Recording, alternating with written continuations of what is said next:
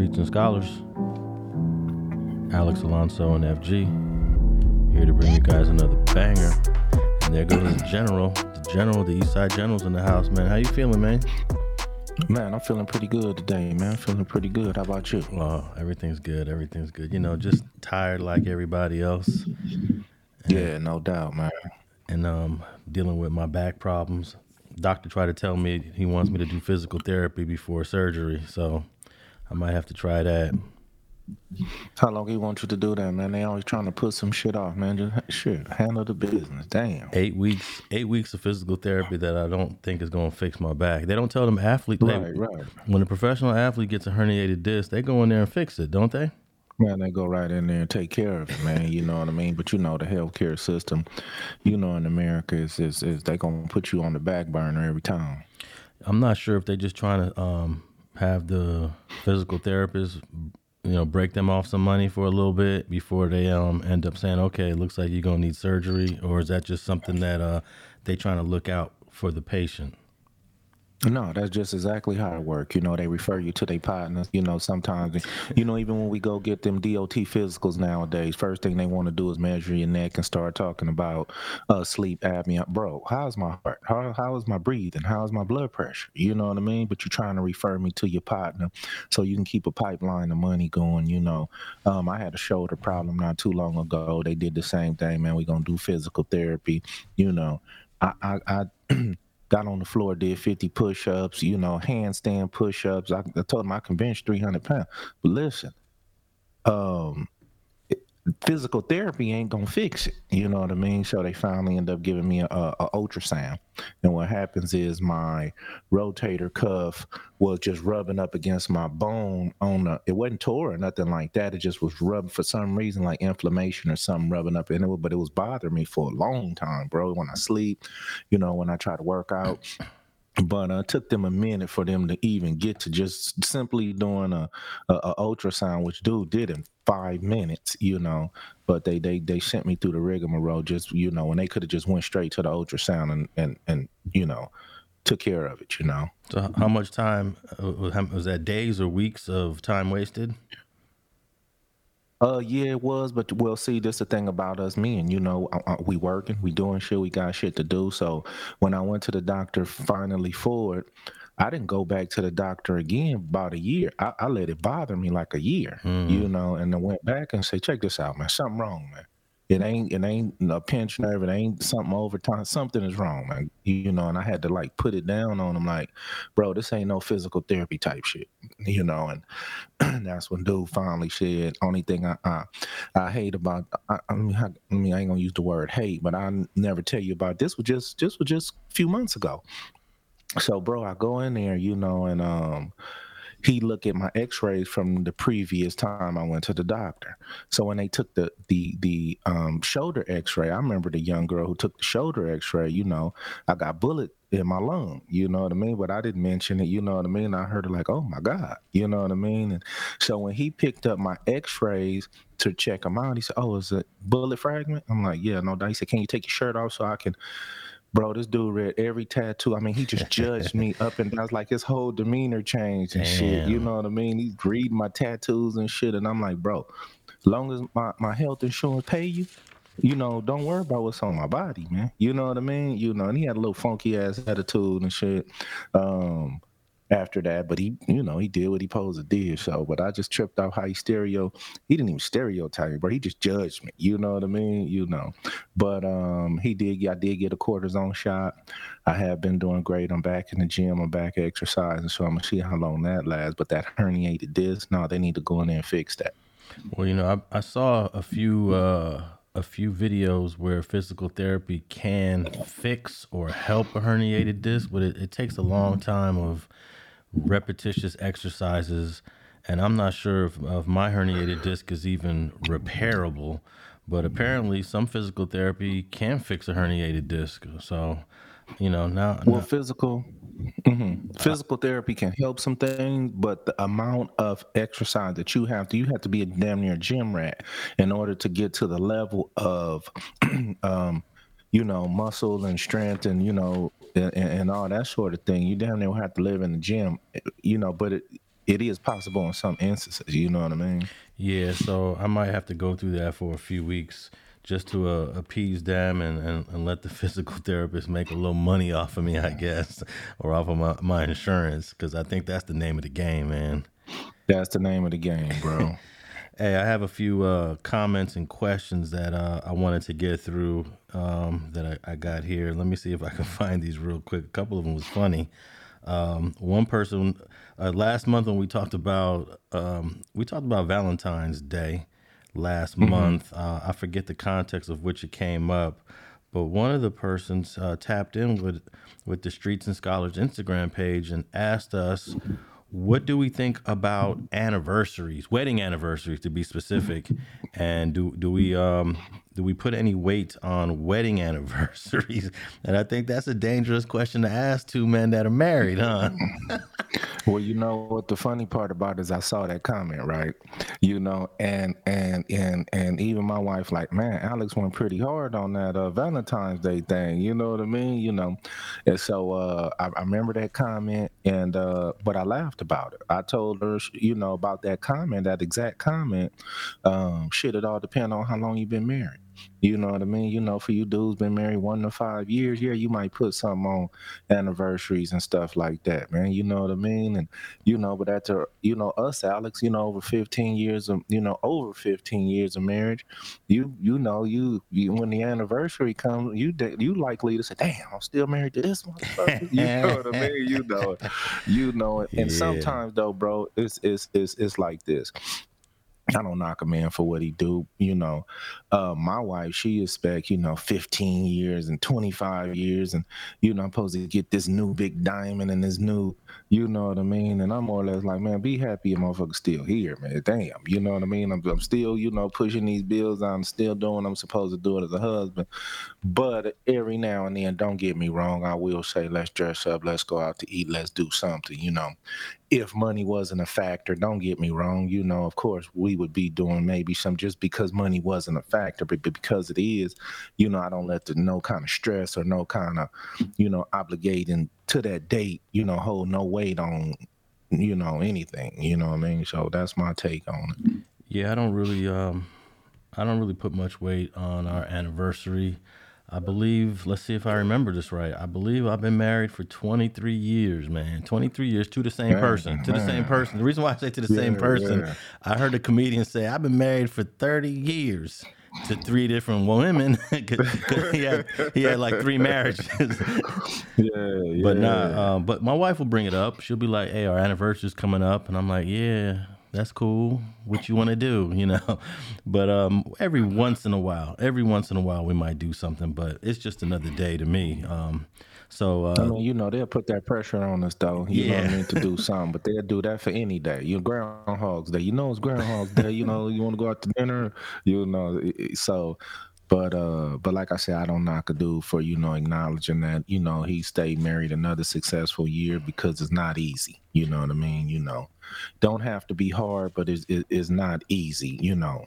So. so you saying marriage in general is not easy. No, not at all.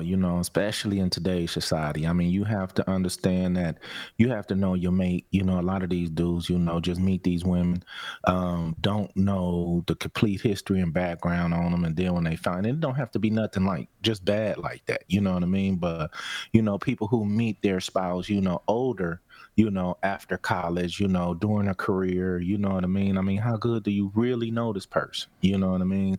Um, so that's the thing about it. And then when you find out something later that wasn't disclosed, it wasn't lied about, it might have just not been disclosed. Yeah, Sometimes people run into trouble, just because they wasn't truthful about their past. You know what I mean? And that's the whole thing about it. You got to be truthful. You got to be upfront. You got to, just basically, go into it wholeheartedly, as far as if you being genuine, because I think you get 4, 5, 6 years in, man, and some shit can unravel based on some shit that you didn't disclose. yeah, definitely. I think I did a pretty thorough vetting process on my wife before we got married. I dated her for on and off for like 8 years. So I felt like I Hmm. had a good understanding of who she was and what she was all about before before I made that crazy decision. But yeah, I think vetting your girlfriend, for you guys who are single and thinking about getting married, make sure you vet her thoroughly. Make sure you know what her past is about. Her past is definitely going to give you an indication of her future. But that was an interesting question about wedding anniversaries. And just recently, my wife said we should redo our wedding vows. I'm okay to redo it if that's what she wants to do. If she wants to set up the whole thing, sure, let's do another wedding. But that's something that usually comes from the women, right? I don't never hear dudes saying, "Let's go redo our vows." No doubt. My wife said every so often, well, what she said, she wants a wedding. She's never had a wedding. You know what I mean? So at the end of the day, I do believe she was deserving of that.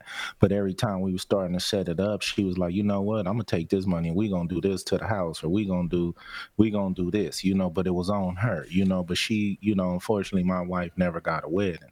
You know what I mean? Just for the record books, we talk about Victorville Prison a lot. I was the first person in Victorville too to get married there. You know what I Damn. mean? And I set the precedent, for dudes able to even do it. I had to do the paperwork, do a lot of rigmarole with the warden and things of that nature, but I got it done. You know what I mean?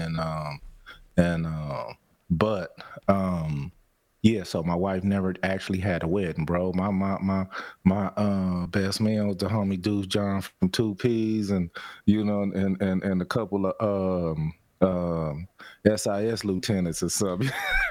Damn. So that's some Victorville Was prison right there. history right there. Yeah, I was the first one. Me and the homie from think the homie was, because we was the only two. I think he was from San Diego 40s, if I ain't mistaken. But yeah, me and him was the first dudes to kick the dough in on being making that happen. But she do deserve a wedding. But like you say, the cost of them and all that, she be like, man, no, we can do something else with that. You know what I mean? Yeah, weddings are for women. It's for them. It's for the bride. It really doesn't. I don't know too many men that really care about the wedding. So for me, weddings are for the women, and if you got to do it, you got to do it, man. Give the woman what she wants for the wedding. Shoot, weddings Oh, you no doubt, no doubt. remember that they used to cost the average cost of a wedding used to be 10,000, but now I think that's shot up to like 20, 25, man. So Yeah, that's one of the things about it. You know what I mean? It's not like you say, you can go grab 10 stacks, do a wedding. Now they want so much, extravagant shit, and the prices have rose for everything.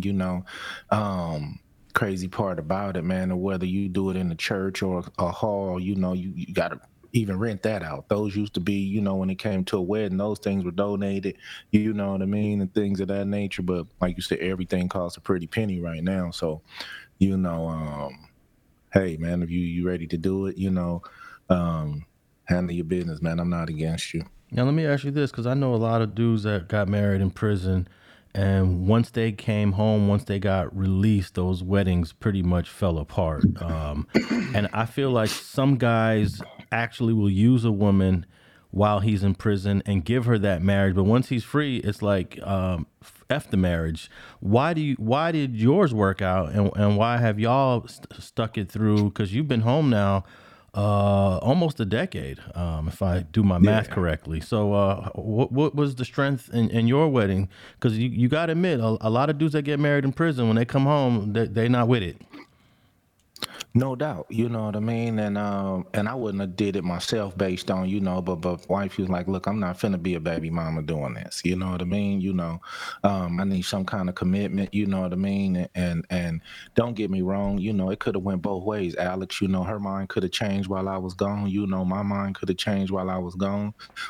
Thing about it, in prison, it do only cost $1 to get a divorce, so that wouldn't have been you know um a problem, but the thing about it was, no, it was rough when I came home, just based on we were two different people. I left at 31 and came home at 40. You know what I mean? So she had grown in so many different ways. I had grown in so many different ways, um, and it was a struggle, like really to really get to know each other on a day-to-day level, because living with some, don't forget, even when I left, I lived by myself. She had her own house, I had my own house. We got tired of each other. I go home and she'll go home. You know what I mean? So it was our first time even but we had lived together before, shortly, short spurts. But when I came home, bro, it was a little difficult, the bonding, my daughter, I had never seen her outside of prison, and she was born while I was in there, for me to come home, even with she had been the boss all this time, um, even for my kids, when I say something, they'll look at her first, and I had to establish delicately, nah, you don't, when I say do something, because my son, he couldn't even ride past on his bike, like past 2 houses, he had to turn his bike around. When I came home, I'm like, nah, man, you go all the way to around the corner if you want to. You know what I mean? Around the corner, man, he looking at his mom. No, don't look at her. You can go ride around the corner if you want to. Go around the bride house. Go around the, and it wasn't a power struggle. It was just more or less like, different rules was implemented. Then I'm coming off the yard, so I'm in general status. You know what I mean? I'm not knowing that I'm as physically intimidating, and you know what I mean, and the look in my eyes and the way that I'm acting is really intimidating the whole family a little bit. I had to soften it up, and but it wasn't easy, Alex. Just to be honest with you, bro. Well, we got a prison topic that I wanted to talk about a guy that got stabbed up in Pelican Bay. But before we jump into that, I wanted to ask you about we talked about Tekashi 6ix9ine getting beat up in that bathroom last week. And just recently, Lord Jamar from Brand Nubian, the rap group that we all used to listen to in the late 80s, he did a video. I'm not going to play the video, but for those who are interested in it, you can just go to the Yada the Mean podcast and watch his video where he actually is making an argument that the 6ix9ine assault in that bathroom was fake. I want to get your response to that, but these are his main reasons why it was fake. He said he believes that the blood on the face is makeup. Because he was there with no security, that's unusual. And let me also add that Lord Jamar believes that the Will Smith smack was fake also. So, okay. This is his mentality. This is his background. Maybe he's a pro conspiracy theorist. The third thing was that the video starts in the middle of the action. The fourth part is his face is already bleeding and we didn't see any punches to the face. The fifth guy, there's a guy walking with Tekashi at the end. Who is that guy, he's asking. And then the incentive is because this type of prank brings publicity and this is what he likes. And his last point was that he's wearing a big fat jacket. Maybe that was to soften the blows of the fake assault in the bathroom, man. So what's your whole take on that? You know what? I'm for one, I can't be definite 100% sure that it wasn't. I don't believe it was fake, just to be honest with you. I believe if he wanted publicity, he would have did something in the fact to where he was whooping some ass opposed to getting his ass whooped. I don't know too many people who fake getting their ass whooped for some publicity. That's some hell of a publicity right there. But the camera could have started in the middle just based on when shit kick off. Dude's probably whooping ass, then decided, oh, let's get it on video. Yeah. That could have been that situation. It looked like real blood to me. I mean, I think it was real, to be honest with you.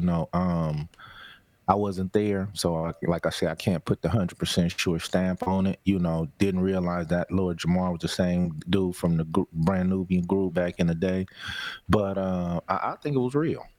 What you think? Yeah, I actually do believe it was real, and I think there's an explanation for all of his issues. First, I don't think the blood was fake. It did look like real blood, trickling down his face. I think this guy has been moving around with no security for a while. If you look at a lot of the content or footage of 6ix9ine, in the beginning when he was first released from prison, he did have a couple of security guards, but as of late, he doesn't rock like that. I don't know if it's because it's costly. And as you said, the video starts in the middle. I mean, lots of video starts in the middle of the action. So that's irrelevant. That point right there is completely irrelevant. And then there was a guy walking away with Tekashi 6ix9ine coming out when they walked off, and maybe that was a guy he was in the gym working out with. That's all I could think of. And I did think that his outfit was a little weird. I think you mentioned something when we talked about it last week, like he was in his underwears or something, or some boxers or some tighties. What? I mean, you in the gym, that's possible to have on though. You know what I mean? To be honest with you, why the jacket still? I don't know. Maybe he was putting the jacket. I don't know that part, but the big jacket, maybe. Hey man, you. Some of these dudes just weird like that. You never know. Yeah. And that, hey, so I didn't even look at that part at all. Dude's attire when he in the gym, dude be in there with, tights on and all kind of stuff. I don't look at them no way. That's just how they chose to dress at the gym. Moving around solo. Oh, people do, celebrities do that all the time. You know what I mean? I mean, one time I was in Hollywood at Beverly Hills actually, and I ran into Shaq, and me and Shaq had the same kind of truck. He had a Tahoe, I had a Tahoe, and and I ran into him, and he had just had the Superman stuff all done to us. So when I jumped out, I had bumped into him plenty of times at the Comedy Store and on Sunset. So Shaq like, man, I like that truck, man. I said, yeah. He said, man, I just did mine. Look, he threw me the keys. I walked across the street, looked in his truck and everything, man. I had it hooked up and everything. So we go back into Jerry's Deli, you know what I mean? And I'm like, who you with? He like, I'm by myself, man, just chilling, finna grab something to eat. Come on. Yeah. So I see some cats peeping him out though. You know what I mean? And they kind of own him. You know what I mean? So I go back to the truck. He didn't know. I go back to my truck, get the thing, and go sit back down, and we just had some small talk. But these dudes was on him, and I told him, I said, listen, man, it ain't cool to be out here by yourself, bro. But they was on him, homie. You know what I mean? It probably wasn't nothing for them to take at the moment. He probably had credit cards and, he didn't have no jury or nothing. But just the fact that, like I say, I know 100% sure that a lot of these celebrities move around by themselves at times because don't nobody want security with them all the time. You know what I mean? I know a lot of them ride Harleys so they got the helmet on, so you don't even know it's them, but they right there on Crenshaw and right there doing the same shit everybody else doing. It's easy to be seen in a car, but on the motorcycle, it's so for him to be by himself, my whole point is that's highly, highly possible. So he didn't have his Main Street homies posted up with him because he was known to have hung out with the Main Streets back in the day when he used to come to L.A. What's his name? Rest in peace from Mainstream. Del Dog. I think Del Dog was one of his homies. And no, he had he didn't this day, but I knew for sure. But that he has some Main Street partners, that he, did business with or hung out with and all things of that nature. I know a few of them, actually. I ain't gonna name their names, but yeah, they wasn't with him on this account, and maybe he just felt like he wasn't nobody tripping off of him. You know what I mean? He hadn't got as big as he is now, you know what I mean? But he still was a Laker, man, and shit, just that alone, somebody would try you, so. Yeah. Now, there's this. Look at that. Yeah, I wanted you to look at this picture. Yeah. I think he actually went to the hospital after this, so that, Lord Jamar has to explain a fake hospital visit. And he's also got to be able to explain what looks like real swelling on the skin that is not makeup. What do you think about that? Yeah, that's swelling, definitely. And a little cut on the nose from this side, a little scrape on the forehead, I mean, to fake a whole hospital visit, to do this extra just over some publicity, bro, that's a lot just to me, if you ask me, No, I got to make sure this is the same, if this is the picture that's consistent with what happened the other day. I don't recall if he was assaulted other times, but nevertheless, it looked authentic to me. It did not look like it was staged or it was done for publicity purposes. And like you said, if he's going to do something publicity purpose wise, he's going to want to look good in that, right? Not look bad. Right. No doubt. But I was going to say he also believes that the Will Smith slap was fake. And I have to disagree on that one. I mean, now we're like over a year. That was a year ago. That was last Oscars 2022. And I mean, if it was fake, the Academy would not have suspended Will Smith for 10 years. I mean, Chris Rock just dropped a whole Netflix comedy special around the slap being real. And then Chris Rock's brother was upset. Tony Rock. Tony Rock's Yeah. brother was upset. So you have to be able to explain all of these other characters that they're faking it too. So I don't know how you feel about the Will Smith slap. We did talk about it like on one of our first episodes of Streets and Scholars, Right. and I think we believed it was authentic. Here we are a year later. You still believe it was authentic? No, no doubt. But the thing about it, it was really a lot of people who thought it was fake. I still, like I say, wasn't 100% sure, but at the same time, man, it did looked pretty real to me. Then just with the the backlash on how everything went, you know what I mean. Plus, Chris say it was, to this day though, they still got a lightweight issue. He just did a stand-up comedy about it. I'm sure some lawsuits was filed and settled under the table. You know what I mean. I'm sure some money was slid. And but like you say, you are going to have a lot of people who just say that, a lot of things aren't fake because so many things are. Yeah, well, But I believe both of those. I will say that the Chris Rock and the Tekashi latest incident, but don't forget Tekashi got fired on in the club, a while back. You know what I mean? And he tried to fight back a little bit, but he got fired on at the nightclub somewhere. He been having some lightweight little issues, but like I say, man, sometimes this shit catch up with you. yeah, and we cannot dismiss the fact that he became a federal cooperator, and there are some people out there that are going to feel a certain kind of way about him when they see him in public. So I'm gonna have to disagree with Lord Jamar. I think he's a kind of he leans towards the conspiracy theorist. I think he leans Oh, towards. okay. Yeah, I haven't checked him out. Yeah. Oh yeah, that's that's my man. I always checking out Lord Jamar. Even though I disagree with him on this one, I think he's got a great platform. Go check him out Oh, okay. on his YouTube platform. His thing is growing pretty well. So okay, so we both are disagreeing with Lord Jamar on that one. But since we were on the prison topic, man, I might as well just jump into this, man. This man that was serving a 250-year sentence got stabbed up in prison and lost his life in Pelican Bay. The prison that that Denzel Washington made famous in the movie Training Day. Remember that scene? Yeah, no doubt. Yeah, great scene, man. Great movie, period. Oh, man. yeah. So I don't know if you tapped in with that story, but I mean, it's probably, for a guy like you who's already spent time in prison, it's like it's another day at the office, right? Well, that state prison a lot more physical. You know what I mean? You got a lot of dudes in there, man. You got, all the gang members. It's just certain some of these state prisons, man. They just rocks and roll, man. And these dudes don't care, man. If what's cracking, they gonna handle they scandal. Different set of politics.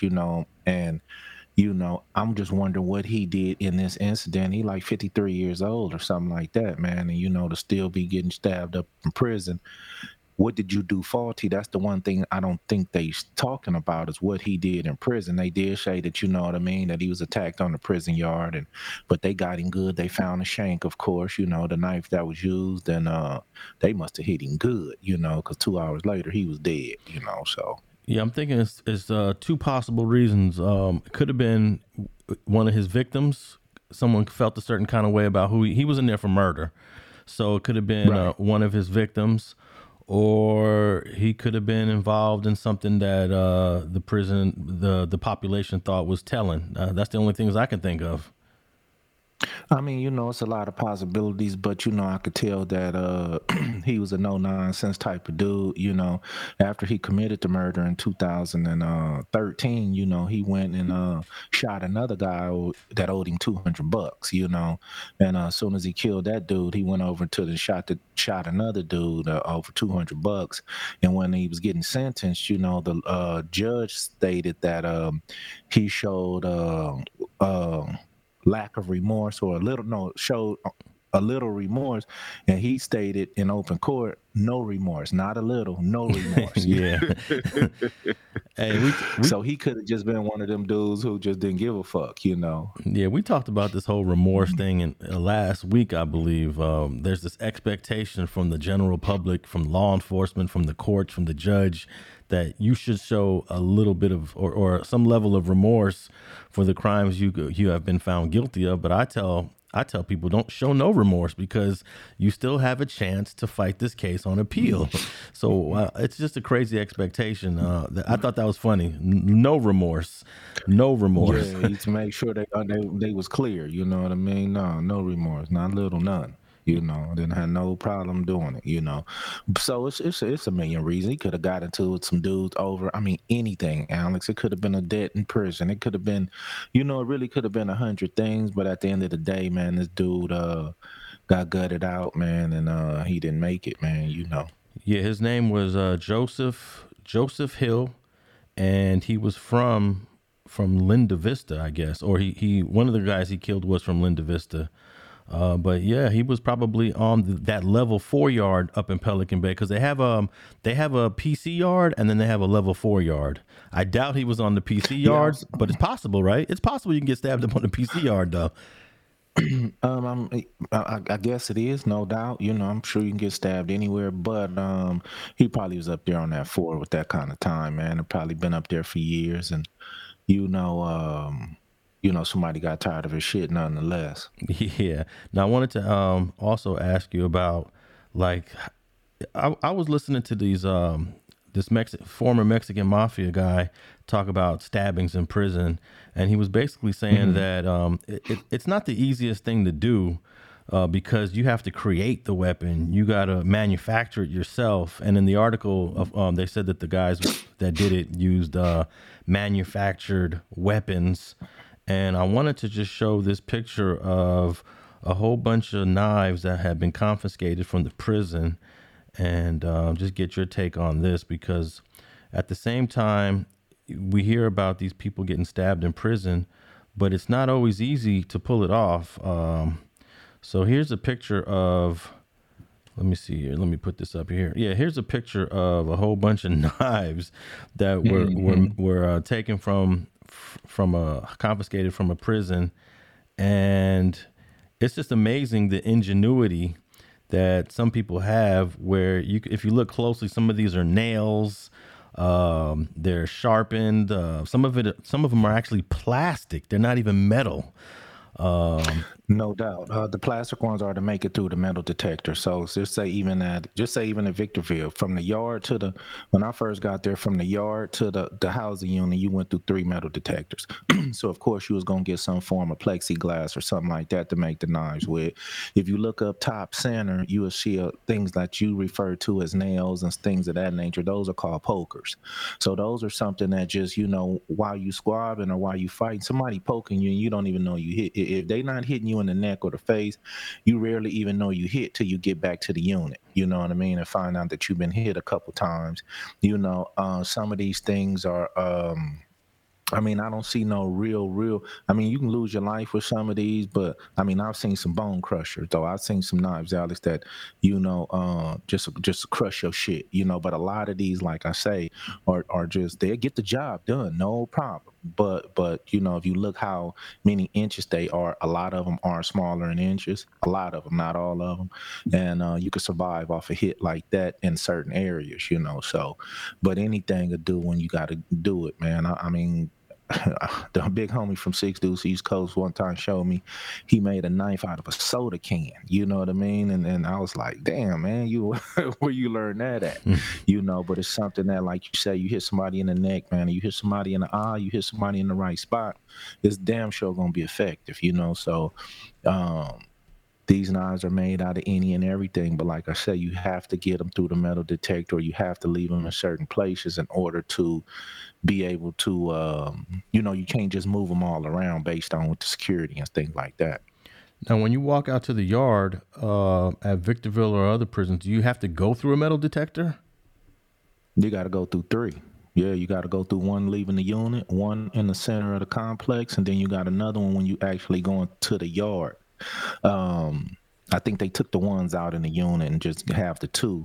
But yeah, no doubt you have to. So that's why you get the fiberglass. You know, you want to get the fiberglass, or you want to get the hard plastics. You know, you want to get the things of that nature, so you can keep it on you at all time. What the fuck good is a knife gonna do if it's in the unit or out on the yard, and you in a situation in the chow hall? You know what I mean? So, you know, and the thing about it's like the streets, man. You want to stay strapped at all time, you know, and that's just what it is. You got to be ready at all times, man. I guess that's why some people keep their knives out on the yard and like in a hidden place or underneath some gravel or tucked away in some secret spot, so they don't have to keep walking it back and forth through the metal detectors. Yeah, no doubt. But like I say, you know, like me, you know, I had the plexiglass.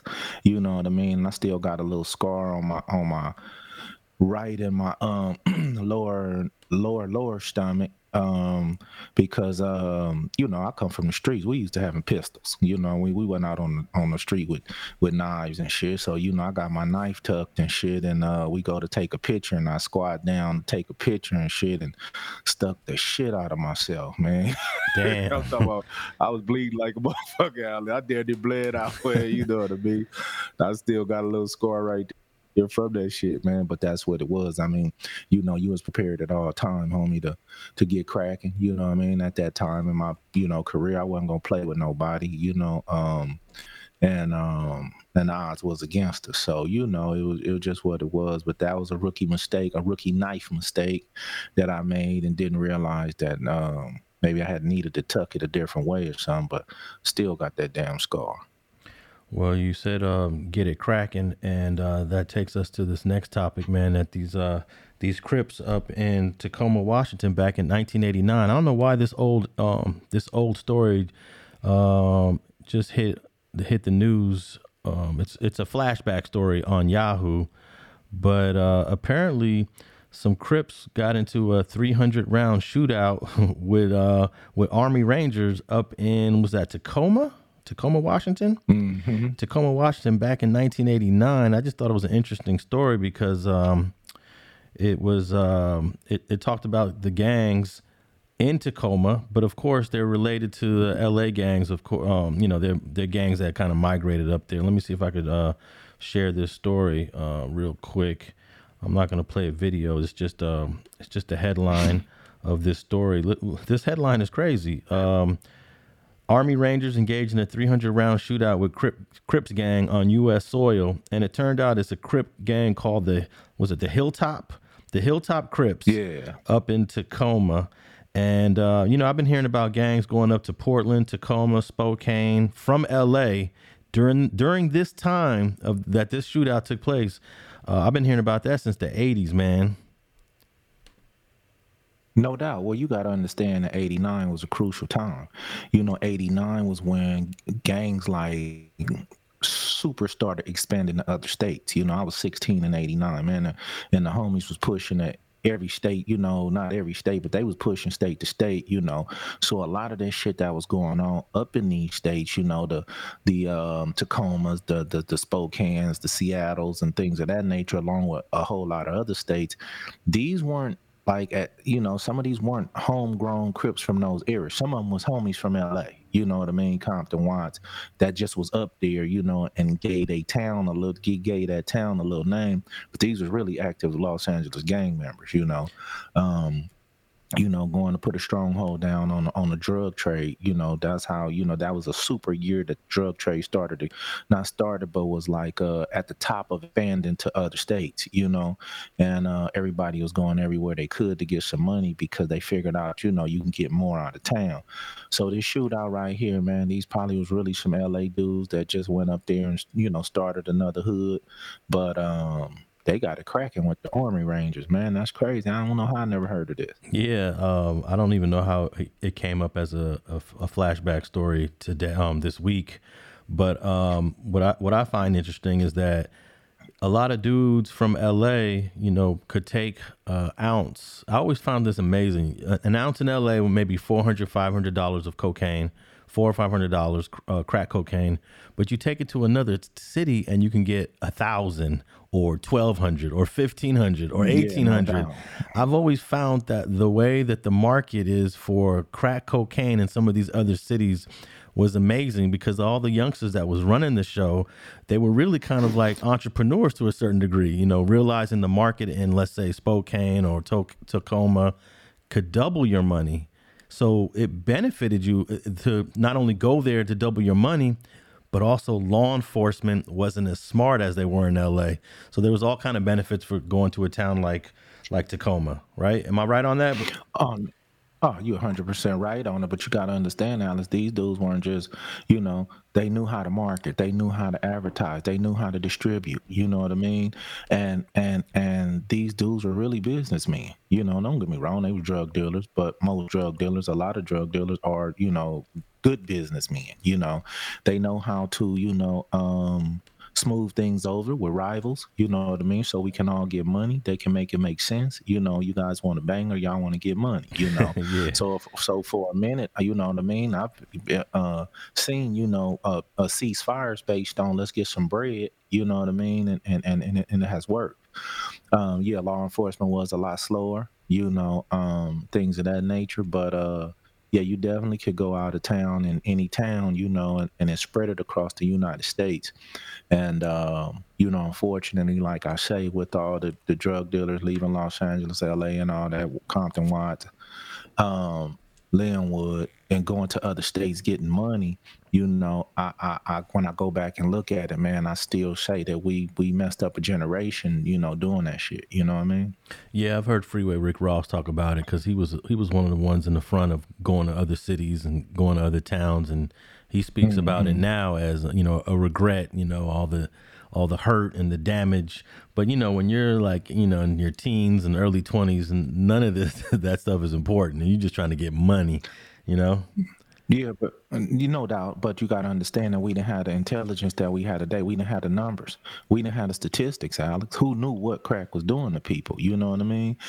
Just like That wouldn't if have stopped. fentanyl wasn't killing people right now. Uh-huh. I say that wouldn't have stopped anybody though. If you're 21 years old, I mean, like you about to say fentanyl. Everyone knows fentanyl will kill you in an instant. But damn, every week we got. What I'm saying until it did, but before it did, or say the oxycodone. They have been selling that shit for years. You know what I mean? Until people start ODing on it, that's when they start paying attention to it. And they still didn't put no harsh criminal laws on it like they did crack. But my point is, you didn't see the 30-year effect after crack. You didn't see, what it did to families and shit like that. You know what I mean? It's a whole lot of dudes I know who were drug dealers, that like you say, regret that they did it like that, but we just didn't have the intel that was going to be the outcome. You know what I mean? I don't believe it would have stopped everybody, of course. No, it wouldn't have. But I'm saying that we didn't know the toll it was going to take on our own people as well. Yeah, that's for sure. The laws against crack cocaine are probably more unique than any other drug, and we all know that affected black folks. It wasn't affecting other races like it affected black folks. But we starting to see some attention given to the fentanyl.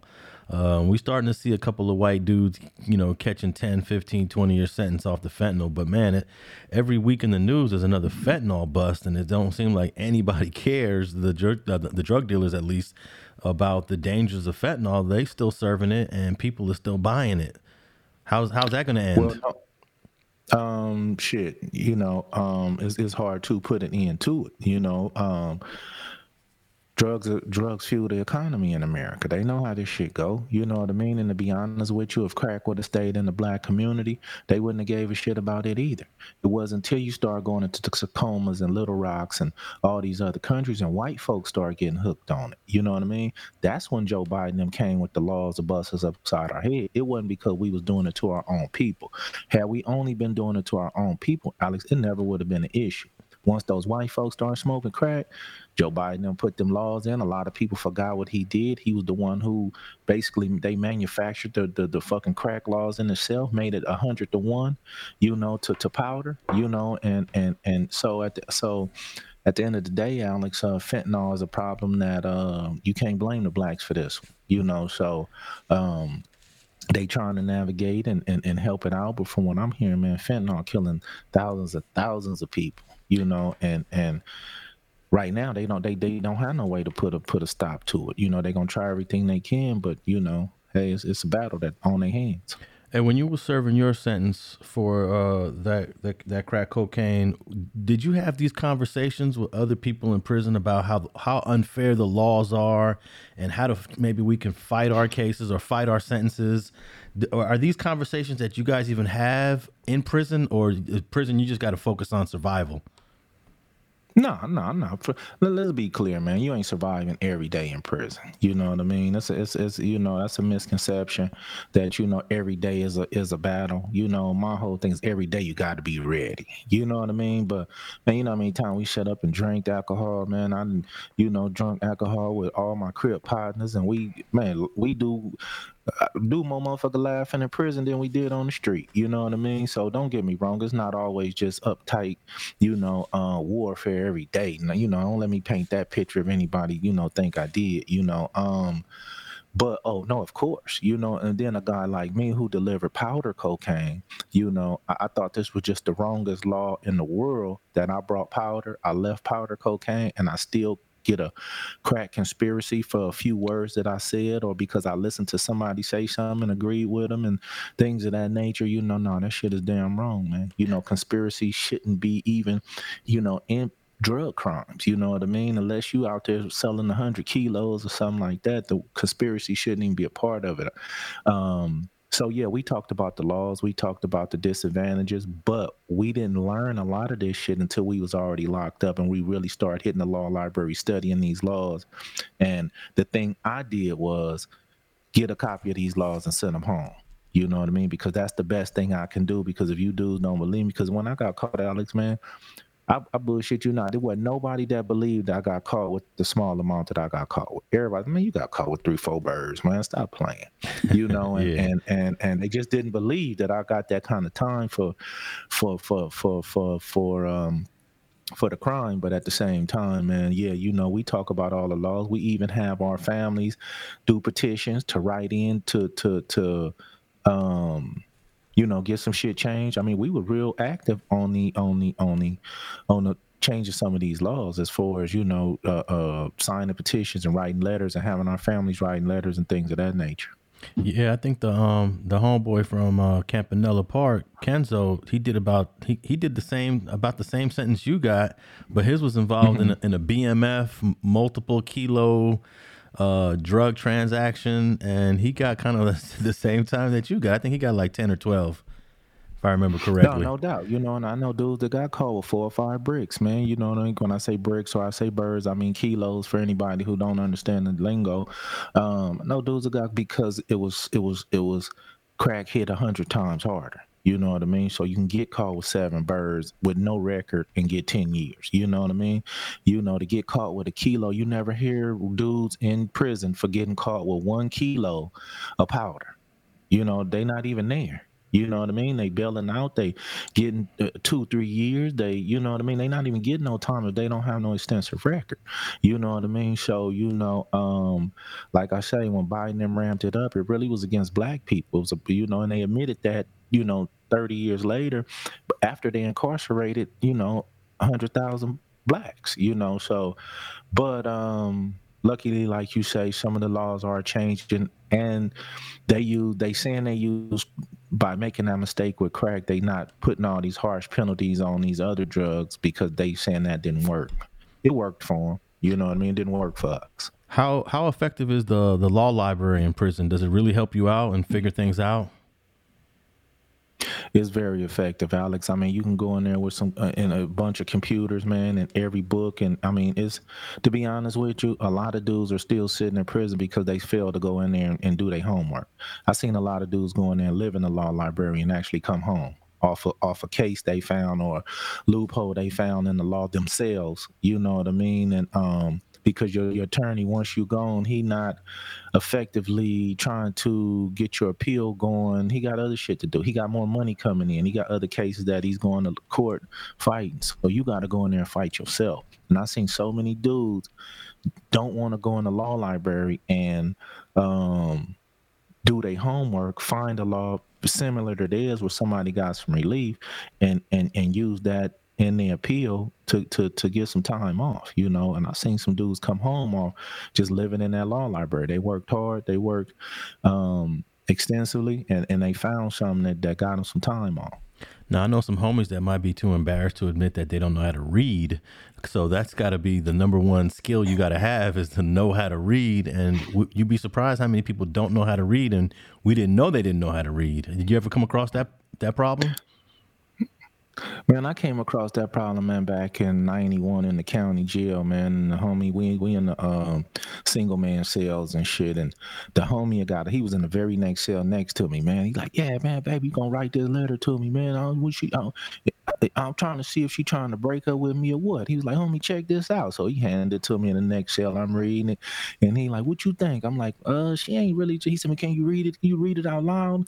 You know, and I'm read it out loud. You know what I mean? Like, fuck you, I'm just trying to understand, homie, and Yeah. it clicked in me. It clicked in me. The homie can't read and shit. You know what I mean? And then that's when I didn't, hey man, I didn't judge him at the moment, but at the same time, then when I got to later on, got to federal prison, where you around people every day, you in classes with them, say if you taking an anger management class with them or a victim impact class with them, and you realize that they don't have the capacity to comprehend or read at a certain level, you say, wow, I just didn't know. I thought everybody could comprehend and, read and understand, and they can't, Alex. So yeah, I did run into those situations a few times. So maybe that's why some of those dudes don't even be sitting in that library. They're like, man, I don't even know how to read anyways. I'm just wasting my time up in there. So that's got to be disappointing for those who don't have that skill. And it's sad to call that a skill, but it is a skill. Reading is a skill, and not all of us learned it when we was young and going to school. Well, you got your jailhouse lawyers, man, that these dudes kind of know what they were talking about. You know what I mean? Um, these dudes be in prison. They live in the law library. Like, they got an office in the law library that's their table, that's their desk. The police know, and you pay them to look at your case and figure shit out. So you got ways, bro. You know what I mean? You come up with a little couple dollars, some bread. These dudes will go through your case, run through your case, and look, man, I know this other law, or I know the homie who got out on this. They will file an appeal for you. They will file motions for you from prison. You know what I mean? So you have these dudes like that. You know what I mean? I know the homie Law Dog, and I think Law Dog was from Great. Ran into him. If you dudes that had any kind of issues that they wanted to check out on their case, you know what I mean? You can go holler at Law Dog, pay him. He'll run down through there for you and do all the homework. And that's the thing about it. I've had a couple dudes that go take certain dudes their case, and find out you motherfuckers wasn't right. You know what I mean? And the homie wasn't going hold that in. He was going to set you out there, so have your shit together, man. And, but Alex, it ain't no excuse, bro. Just to be honest with you, it ain't no excuse. Even if you can't read, right? It's people who will help you. You got homies from your set that would love to go in there, man, show you how to navigate or do it for you, because dudes in prison trying to buy their time and and do so some of them won't mind helping, so it ain't really no excuse, man. And you just sitting in there, not even trying to get yourself out, if you got action. I've seen that a lot of times. Okay, man, I wanted to talk about this Suge Knight story before we wrap it up. But before we talk about that, I just wanted to know if this one story. We got to talk about this one story maybe real quickly about the chick that killed her husband while live streaming on Facebook after they was having an argument. I'm not going to play the audio or the video to that. I'll put a link to that video in the show notes, but it's a crazy story. And they just charged her. Khadijah Michelle Brown, 28 years old, has been charged with murder of her boyfriend, or her husband actually, Jeremy Rock Brown, in Mississippi, Lowndes County, Mississippi. Mm-hmm. This just happened a few days ago, and it just happened. The video basically is she's recording him after he came home late or something. She's she's just upset. She's just going off on him like we've all been through this before. But she's recording him while she's doing this. I think you could hear like her mother in the background, and they get to getting a little bit physical, and then you hear a gunshot. You don't see it, you hear a gunshot. He ends up dead. They just charged her with murder.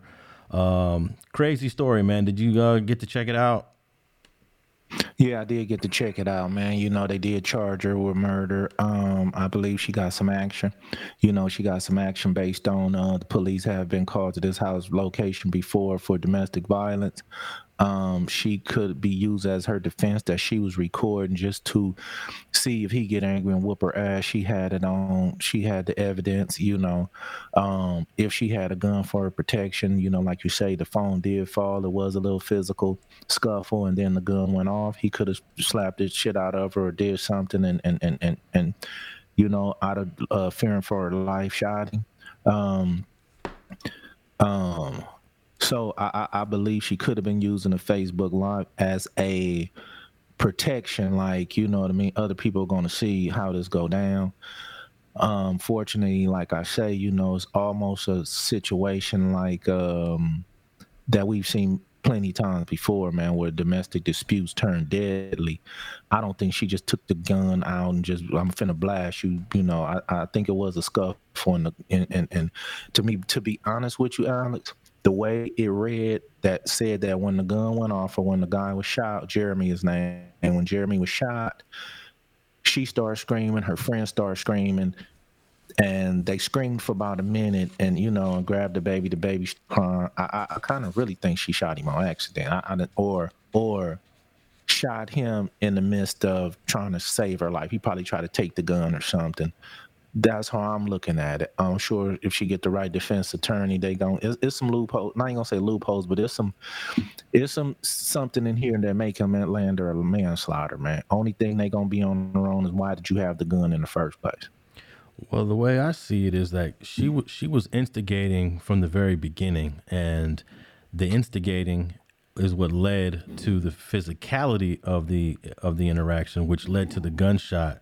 So I think she's going to she might get a little action. I don't think it's first degree murder, but if she instigated this from the beginning, if she's telling her mama, wait till this dude come home, wait till he come home, I'm about to go off on his ass, I'm about to do this, I'm about to do that, I'm about to have this, I got my gun tucked right here in my waistband. They got them a first degree murder because it seems like this is what she had planned all along. And then what I didn't mention, he's trying to leave at this point in the video. He's like, all right, I'm about to get out of here. You know how we've all been through this before. I'm about to get out of here. I'm gonna let you cool off. I'll come back later. But she didn't let him leave. From what it seems like, we can't see that because the camera falls down. But I think that she's going to be held responsible, and I think she could possibly get that first degree if this is something that she had in her mind before he got there. Well, that'd be hard for people to, you know, differentiate what was in her mind, you know, because clearly, I don't believe she had no intentions of shooting him. I believe she was scared for her situation and had the gun.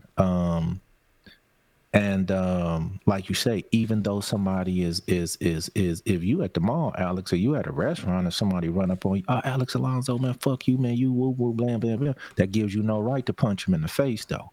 You know what I mean? You still gonna be held responsible if you punch him in the face.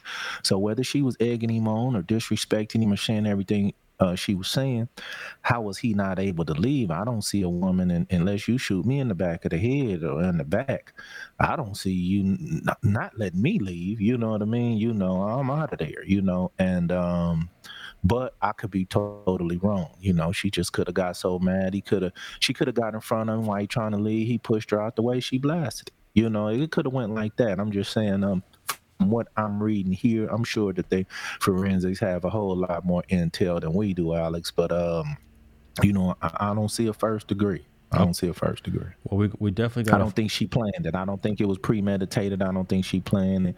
I think she knew his get down as far as he'll slap the dog shit out of her. Look at him. He looked like he'll slap the dog shit out of a female. But I don't want to. But I don't want to, you know, stereotype the dude. I done already prejudged him. But you know, hey man, that's what it be sometimes. But he looked like he would kicked her ass a few times. But I just don't think they'll get the first degree. I believe they might get she might get off with a manslaughter, man. Well, I'm going to ask you to prejudge him again based on the photo because there's an allegation that I don't know if it was in that article, but there's an allegation that he's actually bisexual or gay, and that might also have contributed to their conflict. And when I look at this picture, I'm saying to myself, you know what? There's a possibility that that's true. No, no doubt. In today's society, you shit, it's a possibility all the way around. But that probably where it got physical at. You know what I mean? Female talking shit to you, and then she be like, "No, you rather fuck your homeboy than to fuck me." Some shit like that to trigger a dude who guilty. You know what I mean? And a regular dude like that shit wouldn't even. We'll laugh at it. But for a dude who's guilty of it, man, took the circumstances different, and that's probably when he turned around and got on her. The phone dropped, and she tried to do her shit, and she did it. So we're going to stay on top of this and see how this pan out, because like I said, I think she gonna get I think she can, if with the right defense, she can get that murder one knocked down. All right, we'll stay on top of that story. I think that the murder one is going to stick, because I think this is part of her play. But we'll see when all the evidence comes out. And lastly, man, let's tap in with this Suge Knight story, man. Apparently, Suge Knight is shopping around. According to TMZ, he's shopping around his story so that it could be told on television in the same way that the BMF story is being told, and some of these other biopics are being like told. A mini-series type thing. Yeah, at first went from I remember he was trying to do his movie similar to the Straight Outta Compton movie, just a one-off.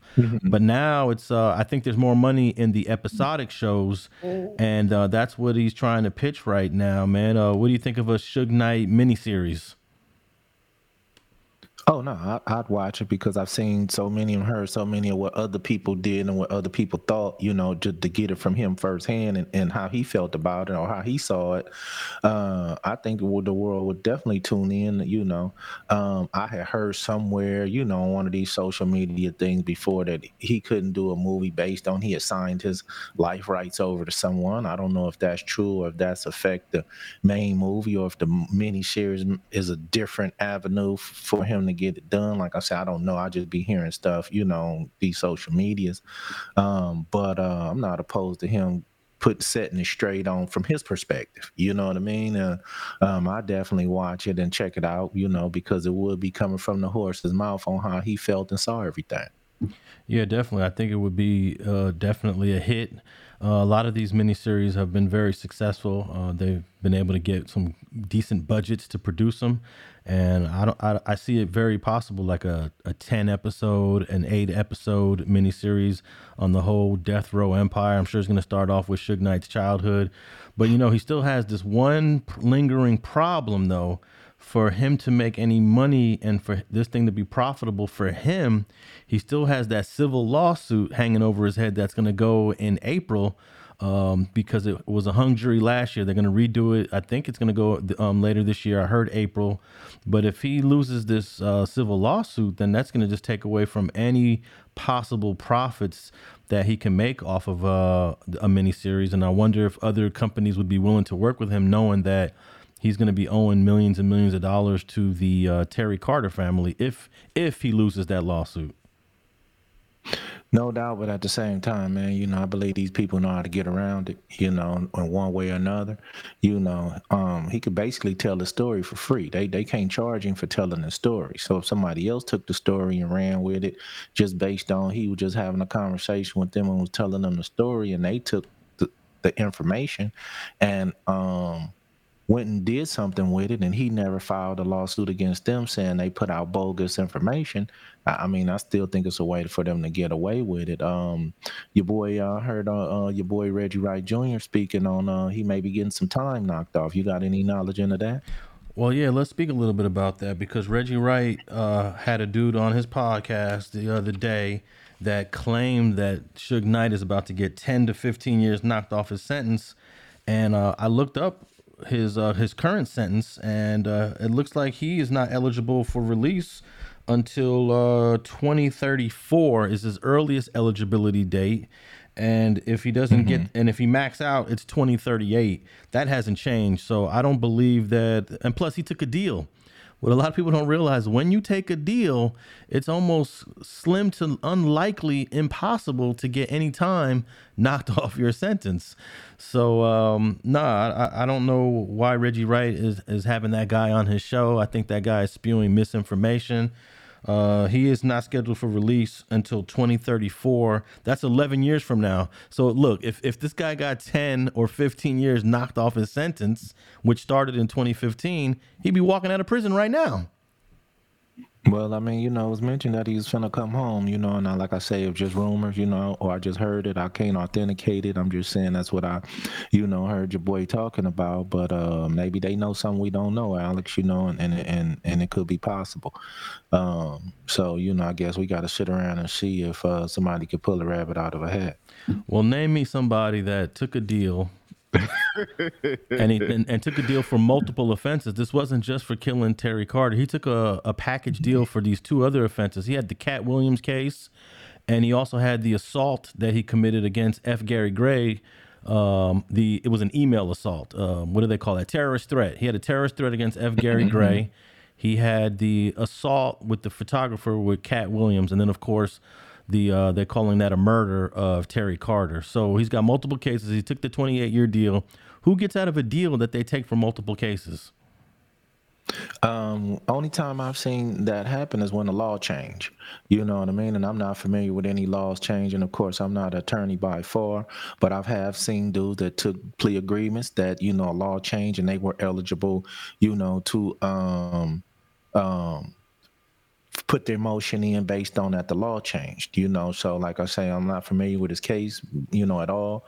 Only thing I know is he did get to 28. I don't know much more, so I'm just saying it was put out there, it was put out there on a platform where we know we couldn't miss. So just wanted to see if you had any inside knowledge on that, just to Well, if he can get 10 years knocked off his sentence, that means if he got 10 years knocked off his sentence right now, he'd be eligible to come home in 1 year. So, right. So if that's true, we should be seeing Suge Knight on the streets real soon. If it's true, as of right now, the CDC does not reflect that his release date is 2034 still, and we'll see. But I do look forward to them creating this biopic if he had a way of beating that civil case. I'm sure the plan is to beat the civil case and then do the film, and I'm sure that would be the best case scenario for Suge. Well, no, I definitely like to hear his opinion on it, in a miniseries or movie version like that, from him. Like I say, so many have been made, so to see one from directly from him and his thoughts, like I say, I tune into that. And how do you feel about a lot of this is going to be about the Pyrus? Once it gets to the death row part, it's going to be an East Side Pyru story to a certain extent. I don't know, you know what I mean? Because don't forget, there was a lot of Crips at the Rose, a lot of Crips that mingle with Suge. There was a lot of people, period, so how far they get in depth into that, I just don't know, So, I mean, if you think of the Rose, it was a very extensive movement, a lot of moving pieces, you did have the music, you did have the Snoops, you did have the Dre's, you did have the Pyrus, you know what I mean? But you had so many pieces. How he would put it together from his mind, that's the part that I say I'd like to see, just based on, from his perception. But it definitely started on that East Side, man, and so, like I said, we'll see from his perspective. He may leave a lot of that out just based on, don't want to, and you never know. That's why I say I will watch it just to see what's in it and what's not. Yeah, definitely. I know that not everyone's going to be satisfied with whatever version of story that he puts out, because a lot of people, some people were pissed about the Straight Outta Compton film. It left a lot of things out that people thought were important. So, not everyone's going to be happy, but at least in an episodic way, you have more time to show more parts of the story. So with Straight Outta Compton, it's a 2-hour movie, and you got to tell the whole story. You got to squeeze in what you can. Yeah. So he'll have at least 10 hours. If it's a 10 episode show, he'll have at least 10 hours to tell his story, man. Where can they tap in with you, FG?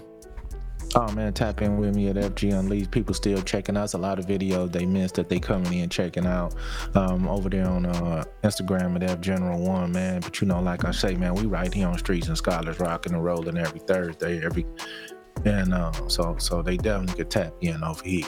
Definitely. And you can find me at Alex Alonso 101, Instagram and Twitter.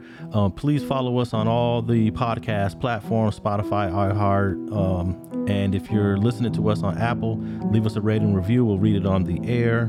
And on that note, thanks for tapping in with another fire episode of Streets and Scholars.